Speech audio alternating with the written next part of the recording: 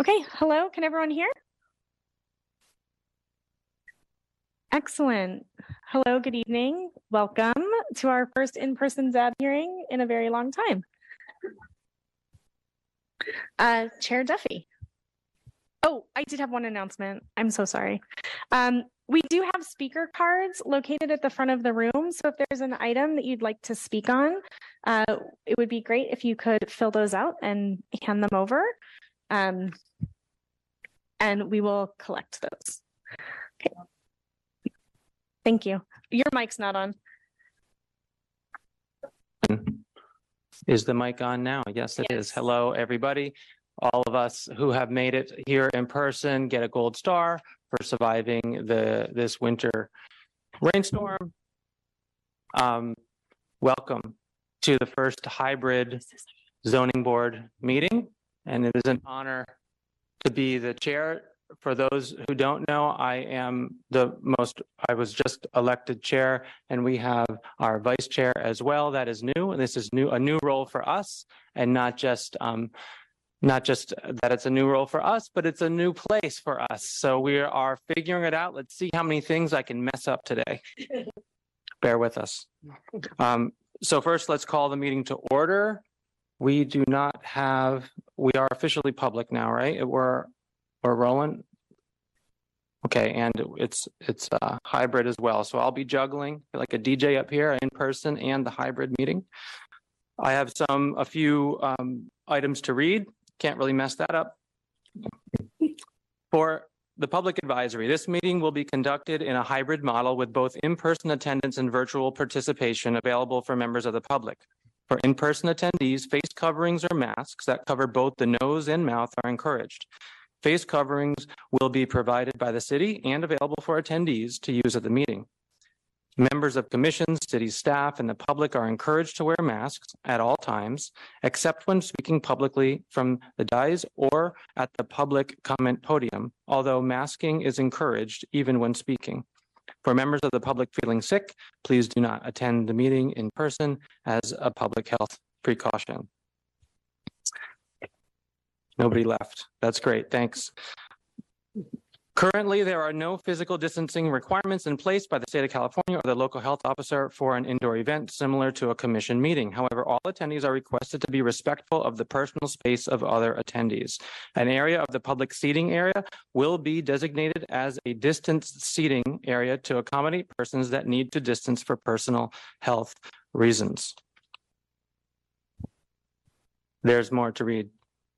To access the meeting remotely, join from a PC, Mac, iPad, iPhone, or Android device. Please use a URL that is published in the agenda.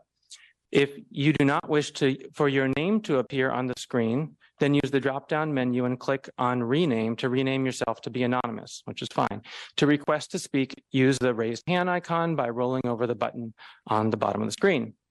To join by phone, dial 1-669-900-6833 and enter 832-2254-5623. If you wish to comment during the public comment portion of the agenda, press star 9 and wait to be recognized by the chair. That always seems so difficult. Please be mindful that the teleconference will be recorded, as any ZAB meeting is recorded, and all other rules of procedure and decorum will apply for ZAB meetings conducted by teleconference or video conference. The last paragraph. Public testimony guidelines. This meeting will be conducted in accordance with the Brown Act, Government Code 54953. Any member of the public may attend this meeting. The chair may limit the number of speakers and the length of time allowed for each speaker. To speak at a public hearing, please submit a speaker card, one of those green speaker cards, on the table to planning staff as early as possible at the meeting. So first, let's start with roll call and ex parte communications disclosures. Okay. Okay. When I call your name, please indicate if you are present and if you have any ex parte. Commissioner Trigu. Chair Duffy. Present, no ex parte. Vice Chair Gaffney. Present, no ex parte. Thompson. Present, no ex parte. Lunapara. Present, no ex parte.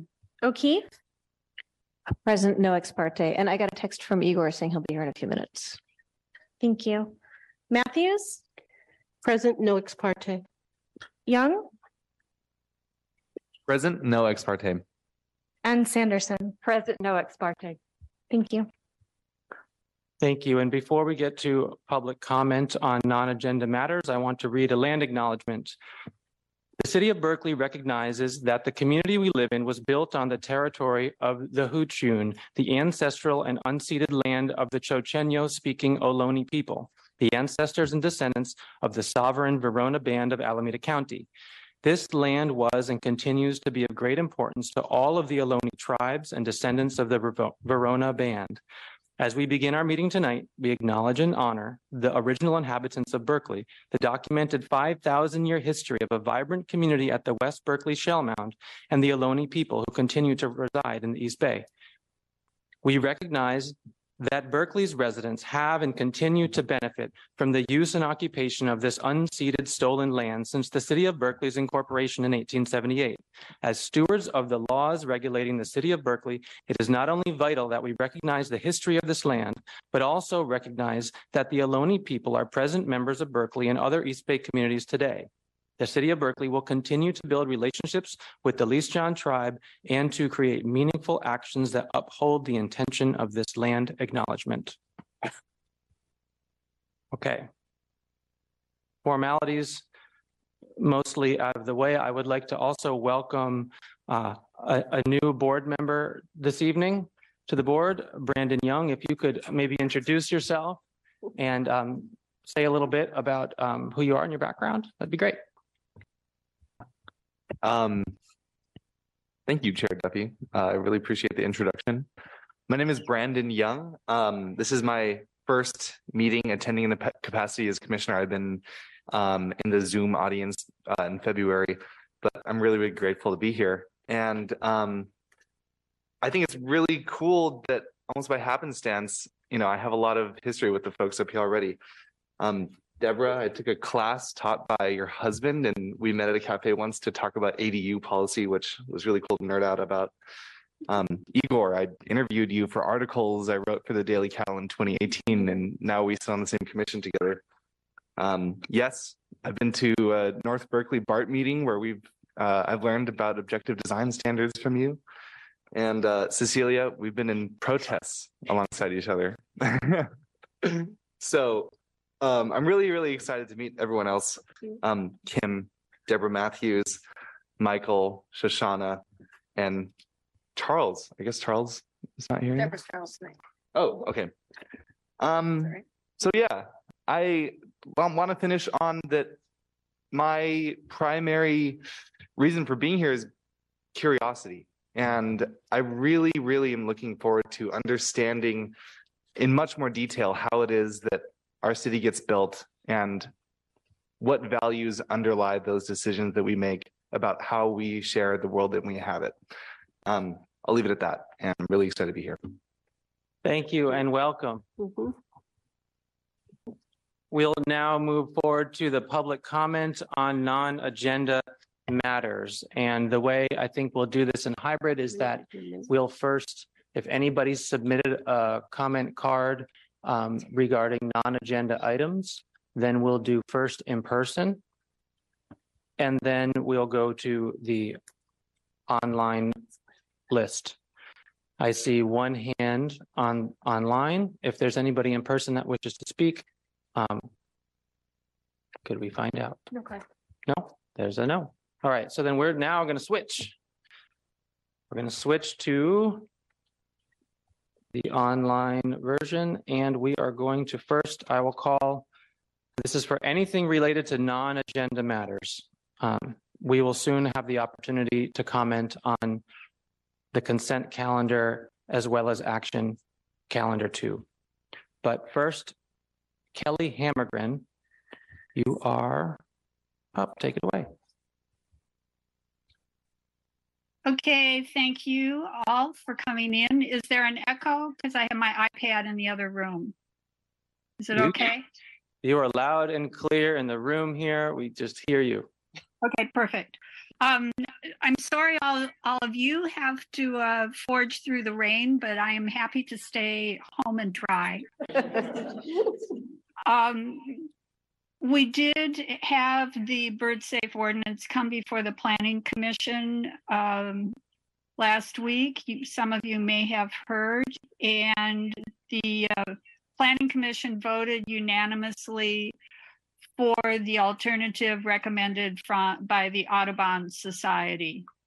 And so there's one more step. It will go back to council again. And of course, all of the scientists and all of the people who have been working on this for 5 years are absolutely thrilled that we are paying attention to science and not following the bad sort of out-of-date programs that have been put forward in other cities.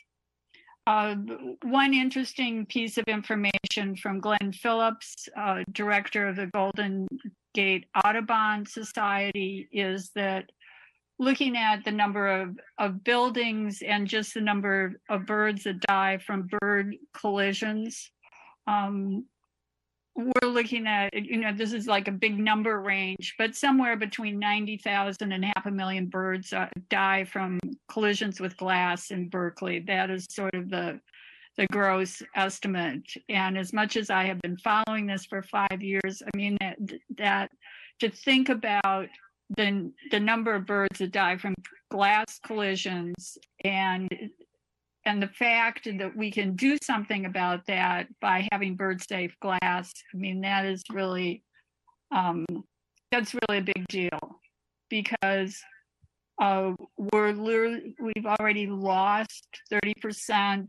That was the 50-year study ending in 2019, 2020, that we've already lost 30% of the birds in North America and actually around the world. And so birds, the reproduction of birds, they can't keep up with all of what we are doing in the environment, and especially in the built environment. And it's bird safe ordinance is even more important in cities because as we've learned through putting GPS devices on little birds, is that they are attracted to our city lights and they are pulled away from safer migratory paths, and we are in the Pacific Flyway. So anyway, I'm pleading with you that even though we are not at this final step yet, that you look at every project and consider that creating a safe environment for nature is bird safe glass and dark skies. So thank you very much. Kelly Hamburgen, thank you. We've learned a lot from you, and I think the birds are better for it. I also just want to celebrate the second egg that has come from the peregrine falcon. There's a third egg now. The super mom peregrine falcon at the top of the Campanile. It's amazing. She's gonna lay another one tomorrow or tonight. Wow. Yeah. It's the coolest. It just really is. I used to stare at the Campanile for other reasons about just being on campus, and it's sort of a beacon. Now I know there's like the nest up there, and the super mama for so many years she's up there, and she's got different suitors, and she's just fighting she's out there right now. It's just so special. Thank you, Kelly Hammergen. Before we get into the next, or actually let's just move forward into the next agenda item, and that's we're sort of bundling three things together. It's the consent calendar with the approval of action minutes from February 9th, as well as action minutes from February 3rd, which have been amended. February 23rd. So these three items are bundled, would be bundled together. First, I guess what I should ask is if there's anything or anyone on the board who would like to comment on something on the consent calendar or pull it from consent to be discussed and heard in a public presentation. If so, speak now. Or raise your hand, go ahead. Thank you. By the way, I am present and I have no ex partes. Sorry to be late. I actually just, I had a question on on 612 Craigmont. This is a question. It's not for the purpose of pulling, but I was curious under table 2 special characteristics where it says this is not, the Housing Accountability Act does not apply, and SB 330, the Housing Crisis Act of 2019 does not apply. If this constitutes a change in local position,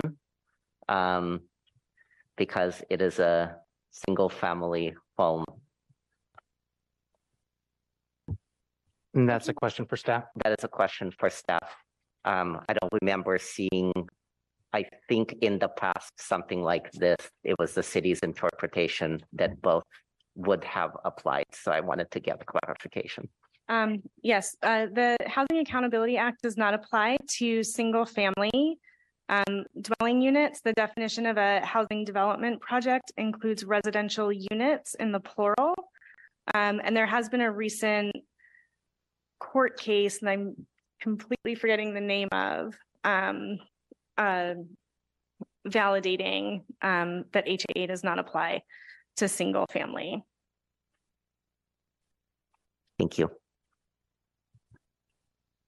Thank you. Are there any other questions about the consent calendar from board members? No?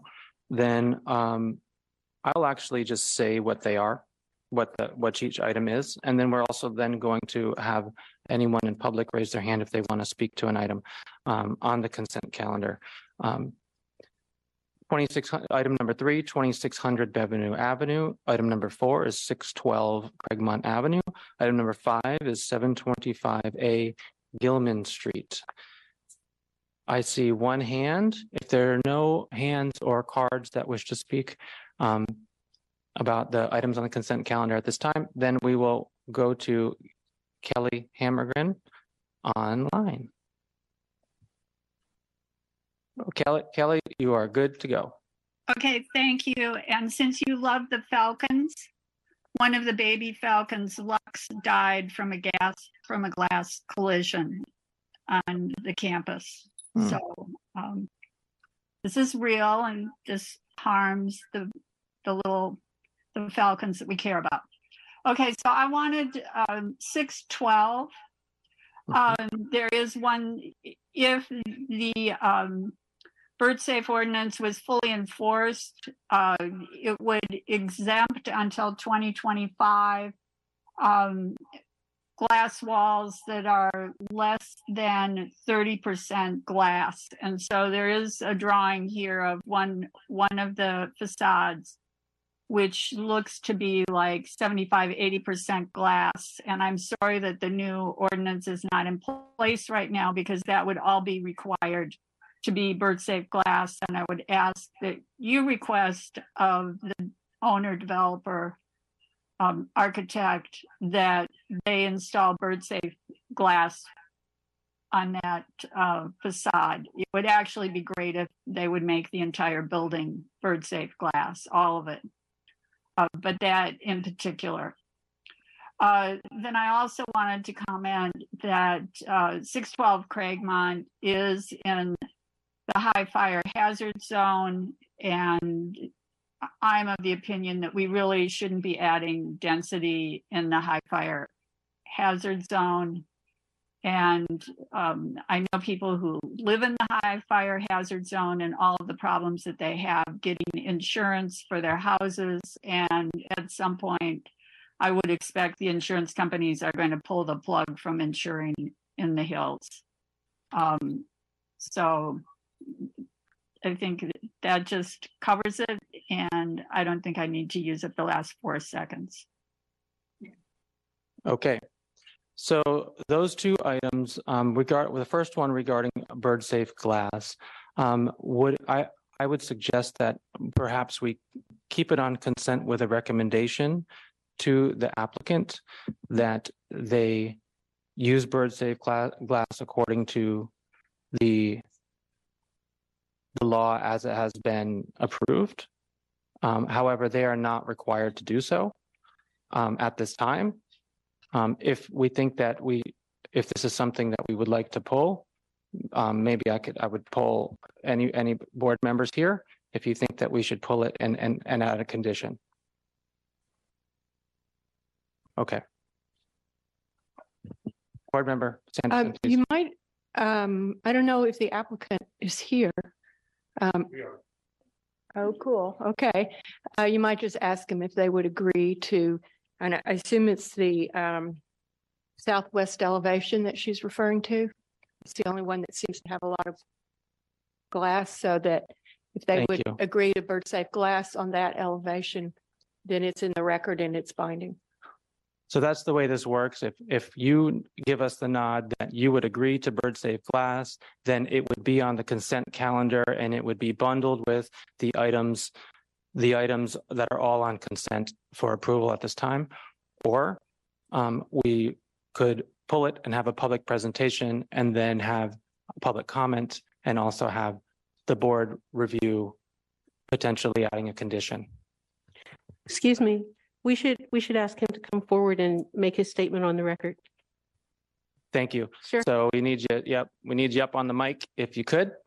I'm going to be honest with you. I've never dealt with bird safe glass before. So is it outrageously expensive? Does anybody know? My speaker's still on. The Audubon estimate is that it might add like 0.3% to the cost of your glass, and you could be in contact with Glenn Phillips from the Audubon Society to. Sorry, Kelly Hammergren, you were cut off because you are not allowed to speak at this time. But thank you, and I know you're super helpful. Board Member O'Keefe, please. Thank you, Chair. I actually want to object to this. I'm not comfortable with what's happening right now. We're kind of pulling him up and asking him to commit to something he hasn't had a chance to review. I think I was comfortable with the idea of a recommendation. I don't think we should create the situation where he has to agree right now. So I think if he just accepts that he will consider it, I'm comfortable with that, but I'm not comfortable with making him make a statement. Thank you. We'll certainly consider it. I mean, I have to talk to the clients. We have to find what it costs. Board Member Tradu. Thank you. I actually did have another question. We did, just for the record, we received a late communication from a neighbor, not sure where they are cited with respect to the project. I think the one request they had that is subject to potential ZAB discretionary review would be a recommendation to move the house further back from the property line. And I was just wondering if you could comment on that. It sounds like you have had conversations with the neighbor. Yes. And the situation on that is, it's a double lot. So it looks like, to look at it, it looks like a big lot. Would you like me to bring up the? Not at this time.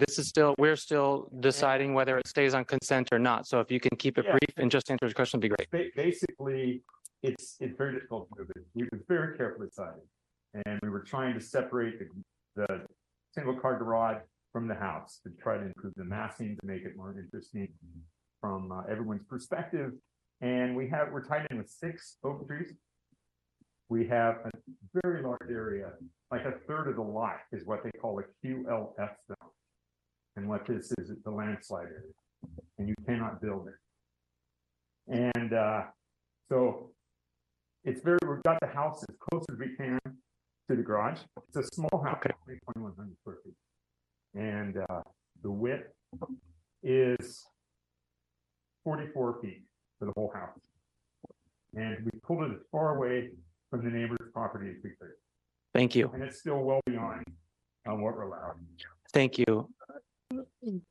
Yeah, Remember thank you. to That put answers my question. Okay. So what I'm hearing, what I'm sensing here is that we'll keep it on consent and with the recommendation to further explore the opportunity for a bird safe glass and at the owner's discretion. I'll entertain a motion if anyone has one. Public comment first. Oh, on the consent thank you. calendar. But, well, no, we just did public comment, didn't we? No? I think we We've did. never We done just did- public comment for the consent calendar before. Maybe we've been Yeah. doing it wrong, but that's not normal. You're right. I'm sorry. It's because she spoke twice that I melded it Thank in you. my brain. Oh, Sorry. you almost got me on a mistake, but I didn't mess that one up. Sorry. Okay, I'll mess something else up. I'm just here to make you look good. Well, thank you. mistakes for you. You do, always. Is there a second? Did someone make a motion? Oh, I'm Um, sorry. No, I, Board Member I Trigger. will move the consent calendar with one typographical edit to a condition on 2600 Benvenue Avenue.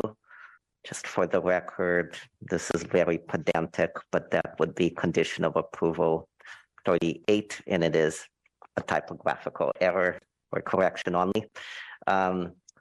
And then just for the record, the consent calendar are approval of the February 9th and 23rd, 2023 minutes, 2600 Benvenue Avenue, 612 Cragmont, with the recommendation around bird safe glass, and 725 A Gilman. Is there a second? Okay, we have a second. Who's second? The Vice Chair, Kimberly Gaffney. I'll second it. I'm sorry. Your mic wasn't on, so we couldn't hear you. I can tell you what What was the the correction to the condition? I didn't catch that. It was for 2600. Yeah, I was communicating with the staff member on this Okay. project. It's a change that needs to be made apparently to a standard condition. It was and number 38, it's number 38, if I remember right. then versus then.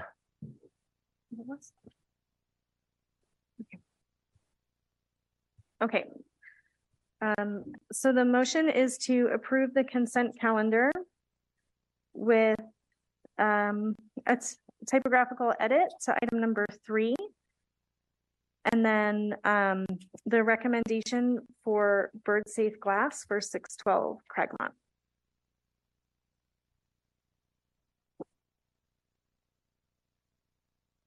Commissioner Trigub, Aye. Chair Duffy, Aye. Vice Chair Gaffney, Yes. Thompson, Yes. Lunapara, Yes. O'Keefe, Yes. Matthews, Yes, and I need to abstain from the approval of the minutes for February 9th and February 23rd. I was not in attendance. noted, thank you. Young Yes. and Sanderson. Yes.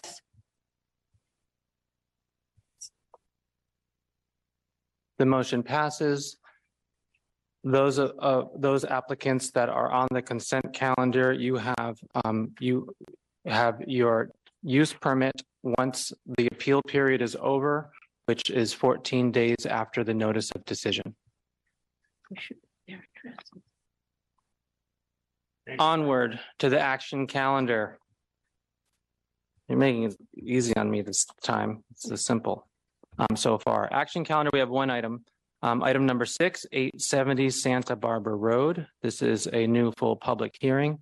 So this will be my first public presentation in person as a board member. So start it off.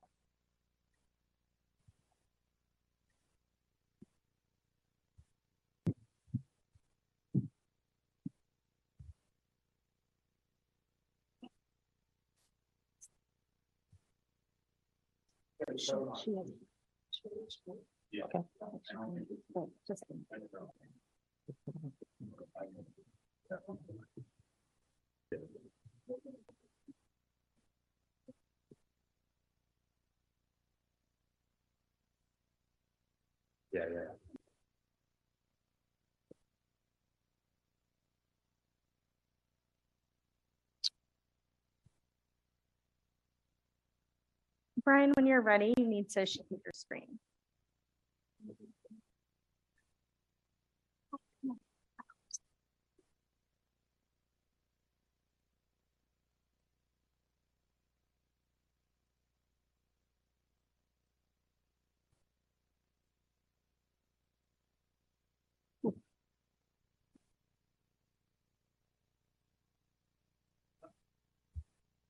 They're having fun out there.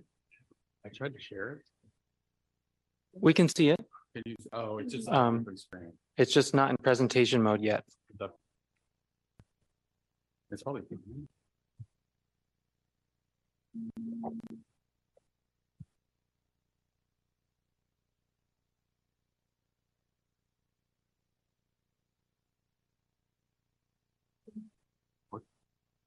Yeah. Yeah, it's flat. Okay.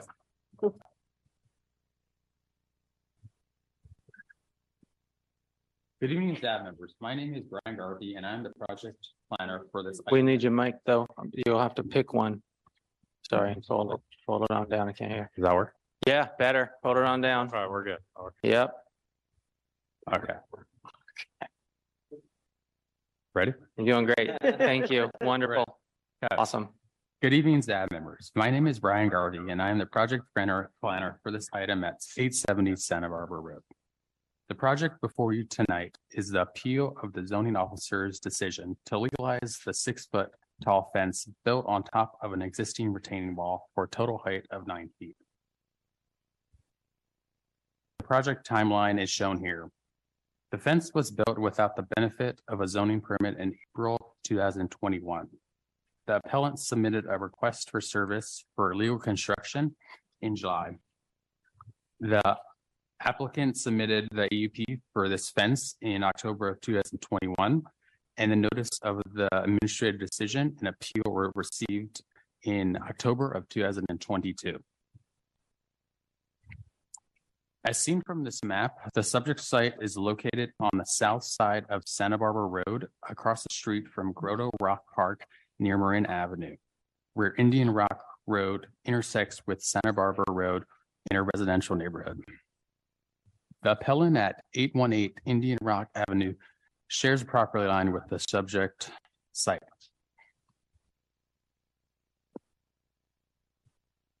The fence was built in April 2021.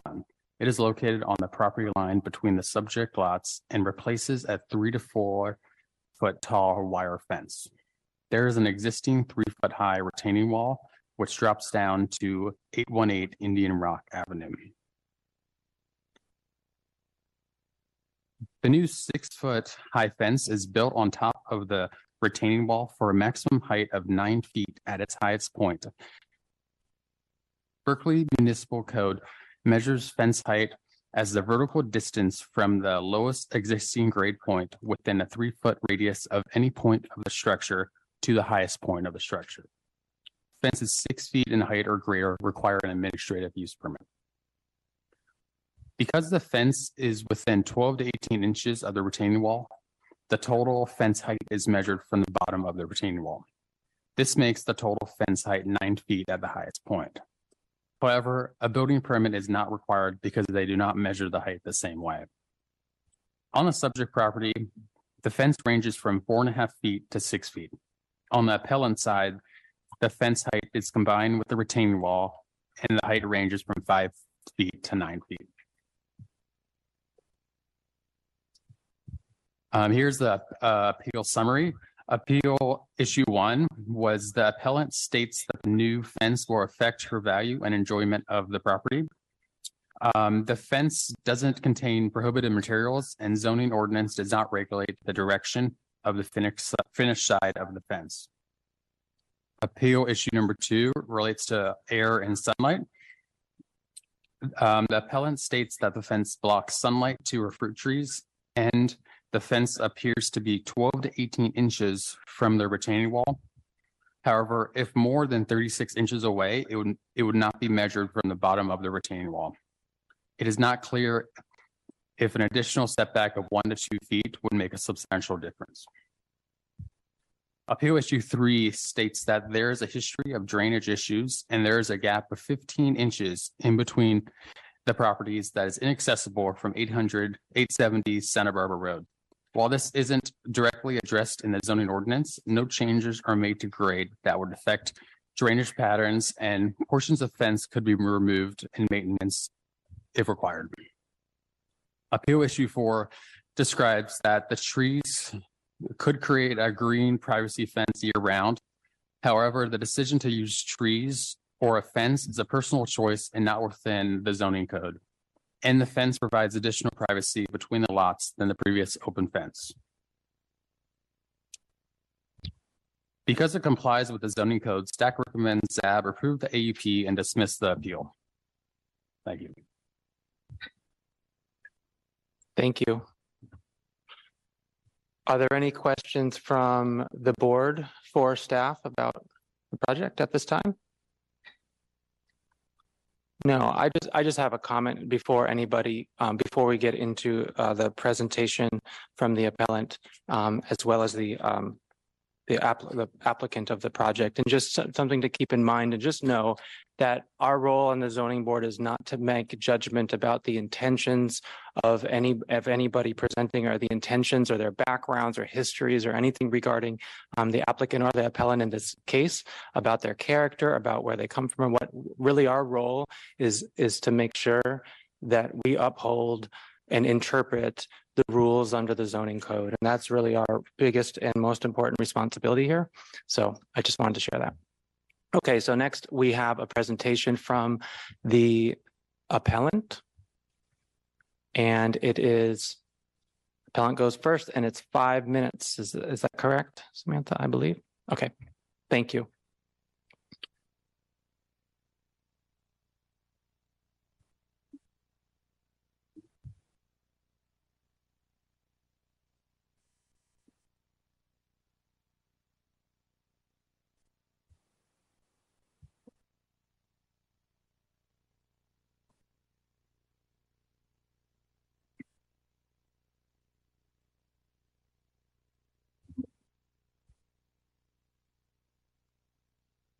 Dear Commissioners, my backyard is a small urban farm in which we grow pesticide-free fruits and vegetables we share with neighbors and friends.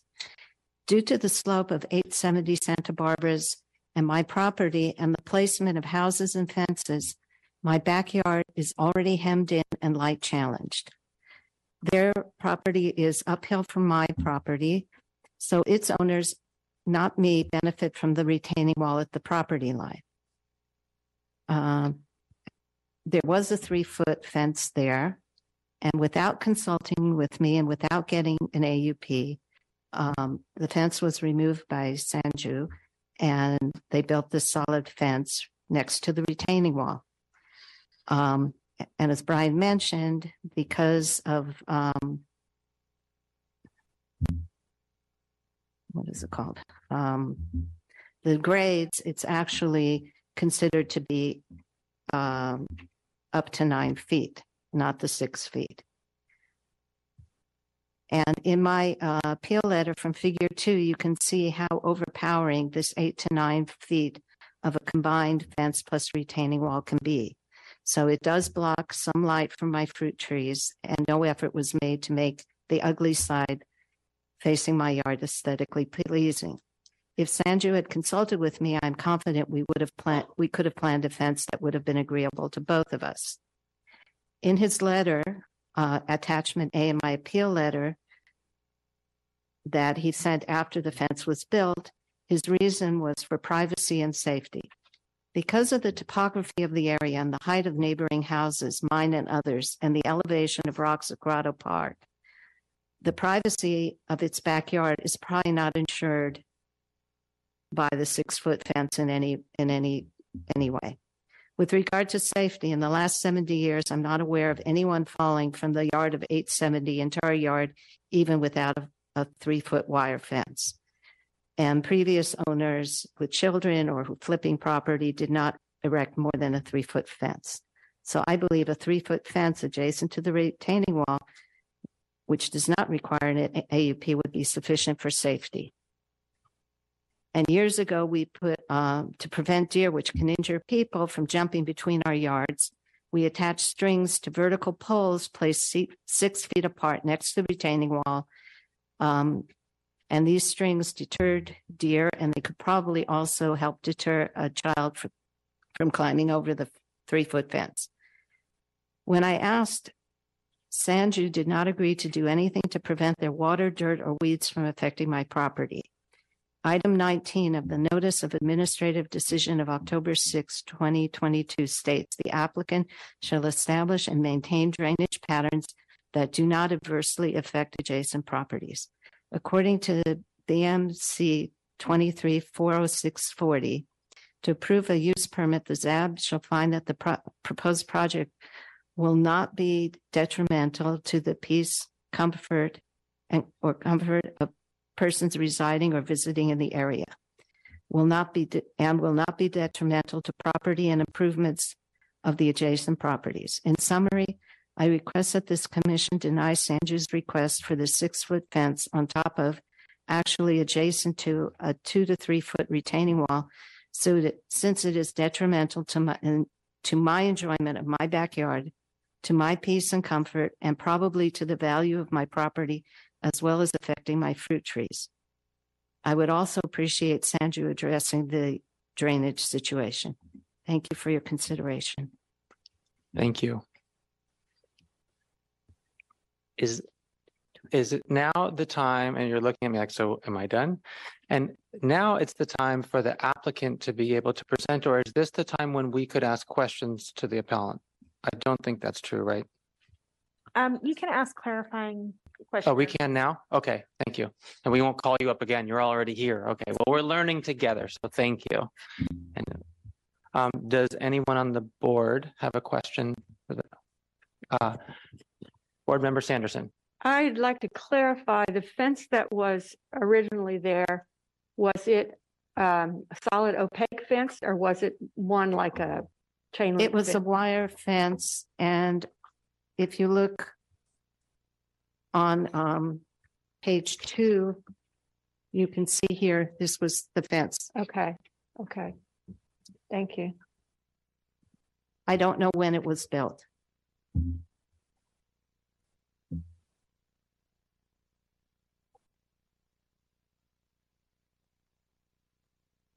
Are there any other questions from the board? Board Member Sanderson. The applicant, I don't know who answers this, but is there any change in the drainage pattern on their property in order to build this fence? And maybe I should hold this for the applicant. I will hold it for the applicant.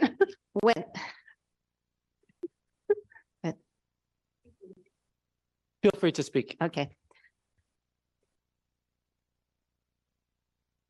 2 owners ago, I worked with the owner to make sure that their backyard was below the retaining wall, because their property is on a slight slant, which means that dirt and water can come onto my property, and they had trees that were dying on that property. So I didn't want to have anything to do with water or dirt. When the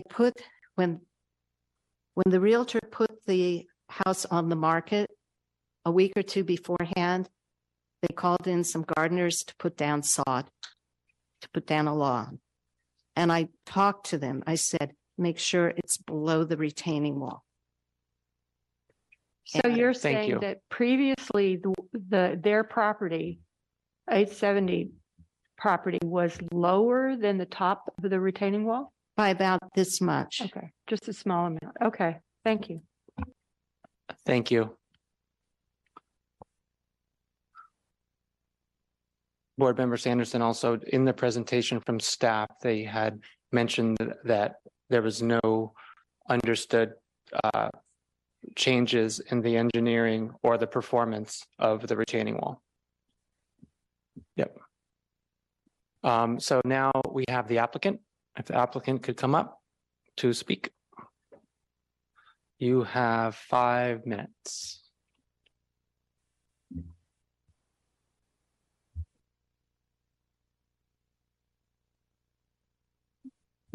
Hi, welcome. Oh, we can. I We're just, I thought I switching. was waiting for you to say we could start. Yep, Okay. we just switched. Um, Yep.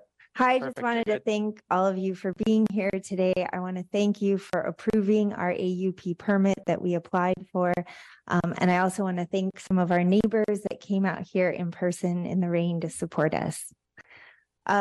We have built this fence for a number of reasons, which we detailed in our letter, but I will go through them here as well. Safety. We have a 4-year-old son who is very active. The fence that existed before would be extremely easy for him to walk literally right through.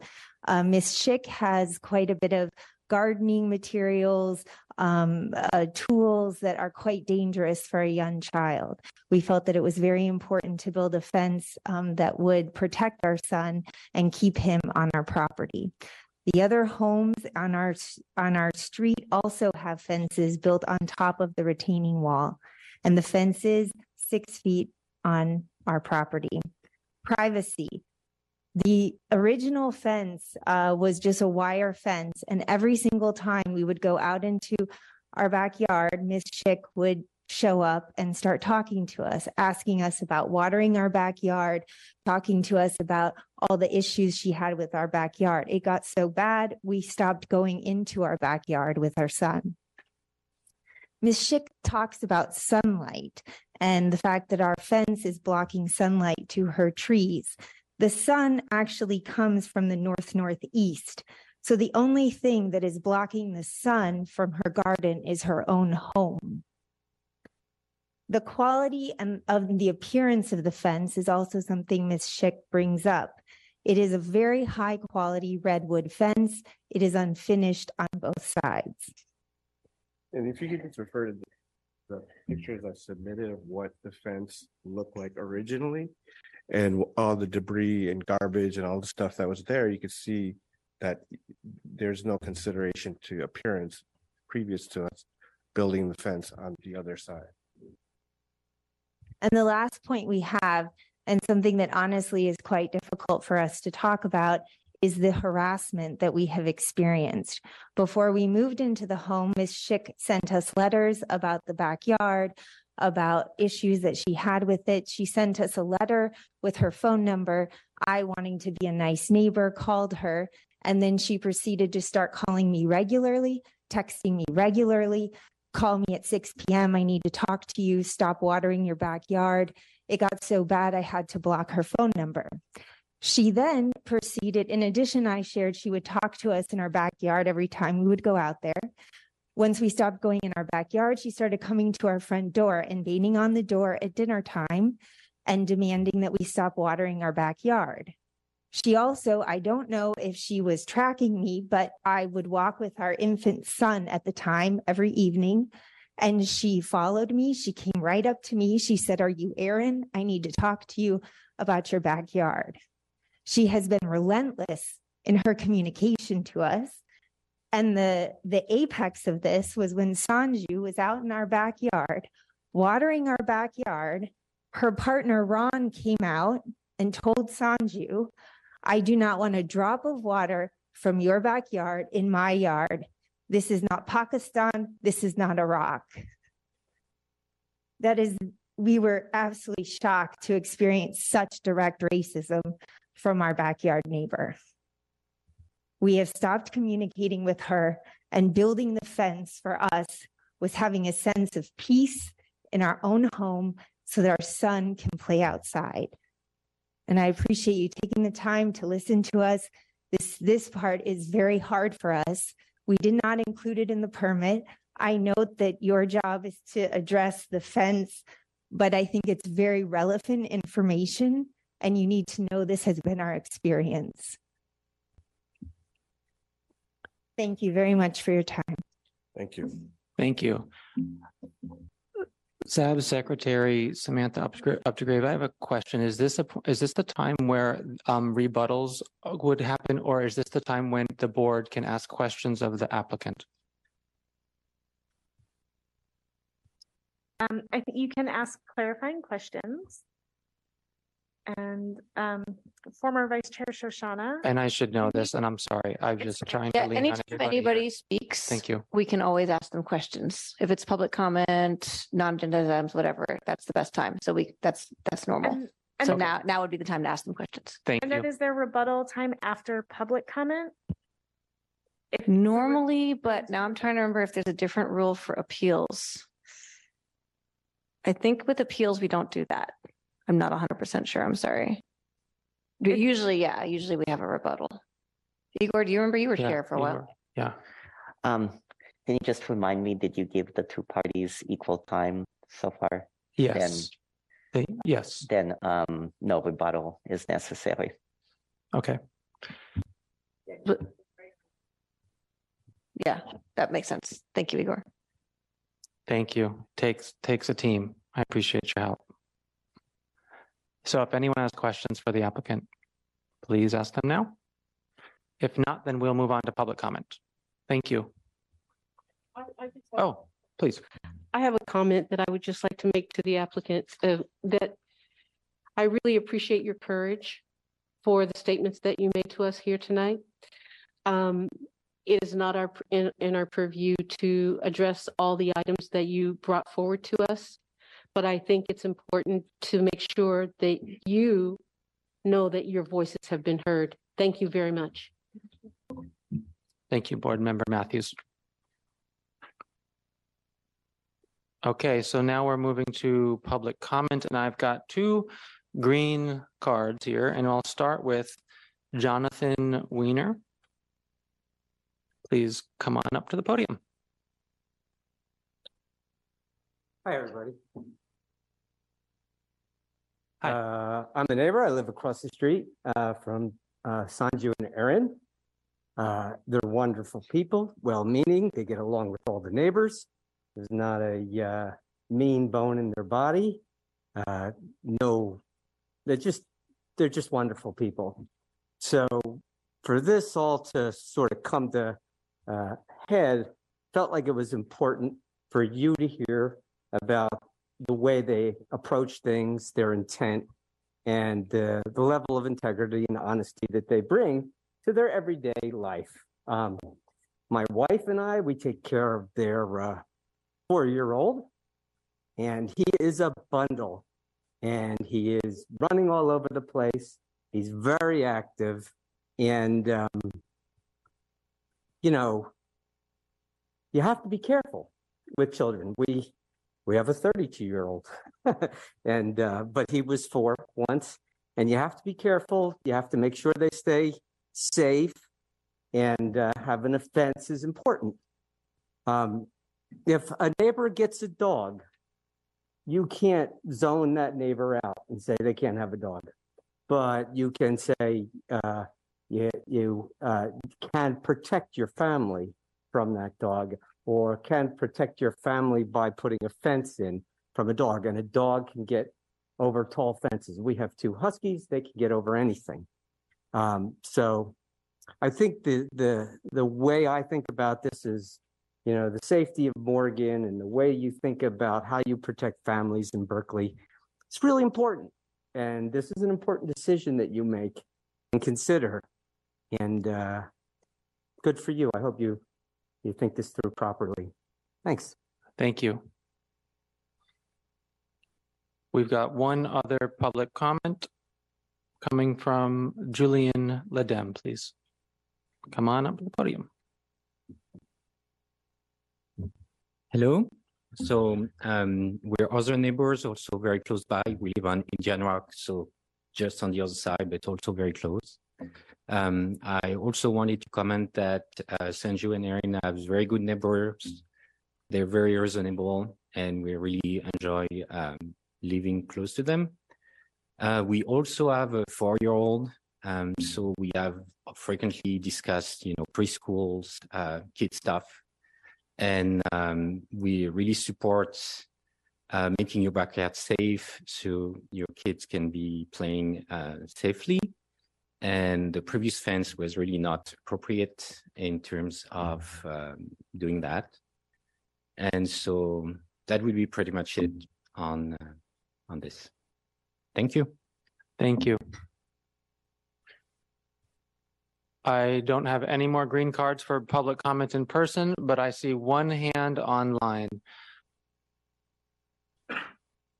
We'll now switch to online public comment. Kelly Hammergren.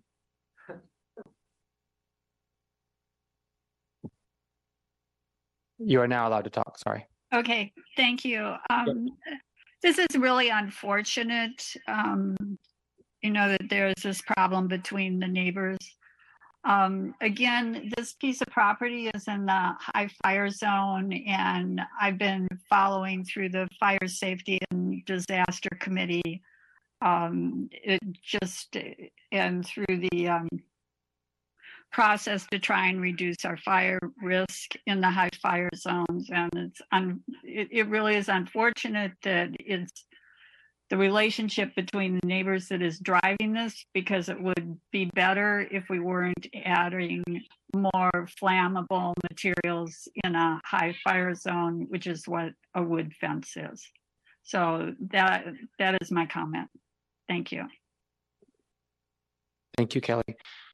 There are no more people wishing to speak, then we will discuss as a group. Anybody that wishes to be recognized? We need to close thank you. We need to now close the public hearing. The public can no longer speak. Thank you. I'm trying to stare with my eyes and learn and read. Who would help me out? Help me out. And I'm not like leaning on Igor over here. Chair Okay. Duffy, you're doing great. Yeah. You're doing great. Thanks. Yeah, good job. Okay. Thank you. And for board members to comment now, I would like to recognize Igor Tregu. Thank you, everyone, for coming out in public or on Zoom. I would like to echo the comments of former board chair and board member Matthews. We have to rule on the merits of the situation. And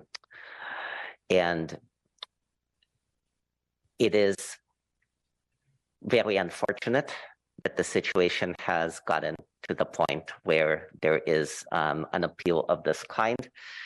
I have been on the ZAB since late 2012. I think this is the first time that I would call an appeal of a fence, AUP, coming before the board. And I would like to move that we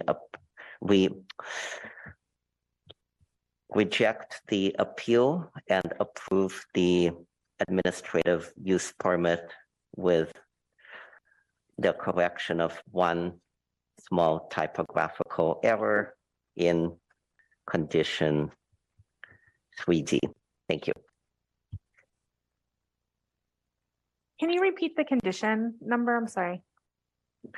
I'm sorry. Actually, finding 3D, the word detrimental is, I think, what was intended. Thank you. So we have a motion. Do we have a second? Okay. Board member Matthews has seconded, and now is when we get to actually discuss the motion. So please raise your hand if you wish to speak on the motion. Sorry, turning my back to you. Anybody else? Board member Sanderson. I I just want to say that I don't think with the fence a foot and a half back from the retaining wall, it doesn't have the same effect on their side as you would expect. So I don't think it's adding that much more flammable material. And I'm not concerned about this is density that's already in the fire zone. It's not an increase in density. So I think it should be approved as proposed.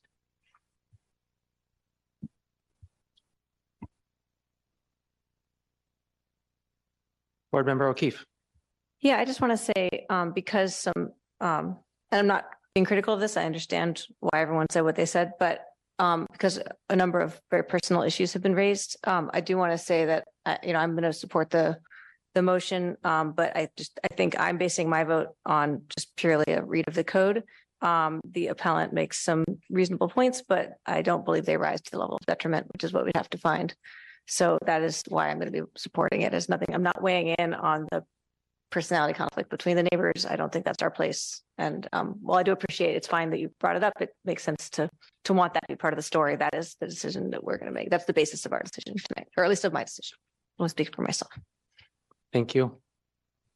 Anybody else wish to speak on the motion? Board Member Young. I would just like to ask a context question for staff. Is this appealable because it's like a use permit, and any use permit of this kind is appealable by a member of the public? I'd just like to better understand in general, why is it appealable? Sure, that's a great question. Any discretionary permit is appealable. The approval of a fence more than 6 feet in height on a property line or within a required setback requires administrative use permit. So doing the analysis on the non-detriment finding, and that's a zoning officer decision, and those are appealable to the zoning adjustments board. And then your decision is appealable to city council, just the same way that a use permit decision by ZAB is appealable to city council. So each discretionary permit has their review authority and then the appeal body. Officer would be appealable to ZAB, which then could be correct. Correct. Thank you. Yeah, you're welcome. Thank you. Thank you. Anyone else wish to be part of the discussion around the motion? Board Member Tregu, you're recognized. Maybe. Yeah, I appreciate former chair and board member Shoshana O'Keefe's comments, and I wanted to clarify that I have made the motion on the basis of the all the testimony that I heard today for and against. I think the staff report was carefully considered and on the merits. I believe that we can concur with staff's original decision that the project is, in the totality of circumstances, non-detrimental. Thank you. Board Member Matthews. I would also like to say that my second is based upon, I don't find any detriment with this addition of the fencing. Thank you. Thank you. And with that, I don't see any more hands from the board. Then let's move to a vote. Okay, thank you. This is to approve the administrative use permit at 870 Santa Barbara and dismiss the appeal. Commissioner Tregu? Aye. Chair Duffy? Aye. Vice Chair Gaffney? Yes. Thompson? Yes. Lunapara? Yes. O'Keefe? Yes. Matthews? Yes. Young? Yes. And Sanderson? Yes. The motion passes. You have your use permit. Not a use permit. It's appealable. Is it? It is appealable to the council. Thank you. That's right. All right, that's it for the action calendar tonight. We have subcommittee reports next. If anybody would like to, let's see, we've got Design Review Committee, so Yeah, we have not had a meeting. fire away. Yeah, we've not had a meeting since our last ZAB meeting, so we'll report next ZAB meeting. Okay. Do we have any staff communications? No, but I do want to use this opportunity to remind everyone that we are not meeting on the 4th Thursday in March. If you remember, when we adopted the calendar, we're meeting on the 5th Thursday of March, which is March 30th. So back here in this room for another hybrid adventure. But I know it's like clockwork in our brains for the 2nd and the 4th Thursday. So I just wanted to give that reminder. Thank you. If there are no more staff communications, then I would support a motion to adjourn. Who's got it? So moved. So moved. I'll Okay. second. We've got a second. Great job. Thanks. All hail Chair Duffy. Go team. It's teamwork here. It's But don't we have to vote on the? We have to vote. Yeah. Right now. Okay. Don't Yep, go anywhere. Everybody's gonna vote. Okay, so that so the motion to adjourn was Chair Duffy, and the second was, No, I moved it. oh, I got it totally wrong. Okay. O'Keefe and Matthews, is that right? No. No, Gaffney. Yeah. Oh, boy. You guys are so spread out now. It's very difficult to tell who's doing what. Okay, motion to adjourn. Commissioner Trigub, Aye. Chair Duffy, Aye. Vice Chair Gaffney, Yes. Thompson, Yes. Lunapara, Yes. O'Keefe, Yes. Matthews, Yes. Young, Yes. and Sanderson. Yes. The motion passes. We are adjourned. Okay.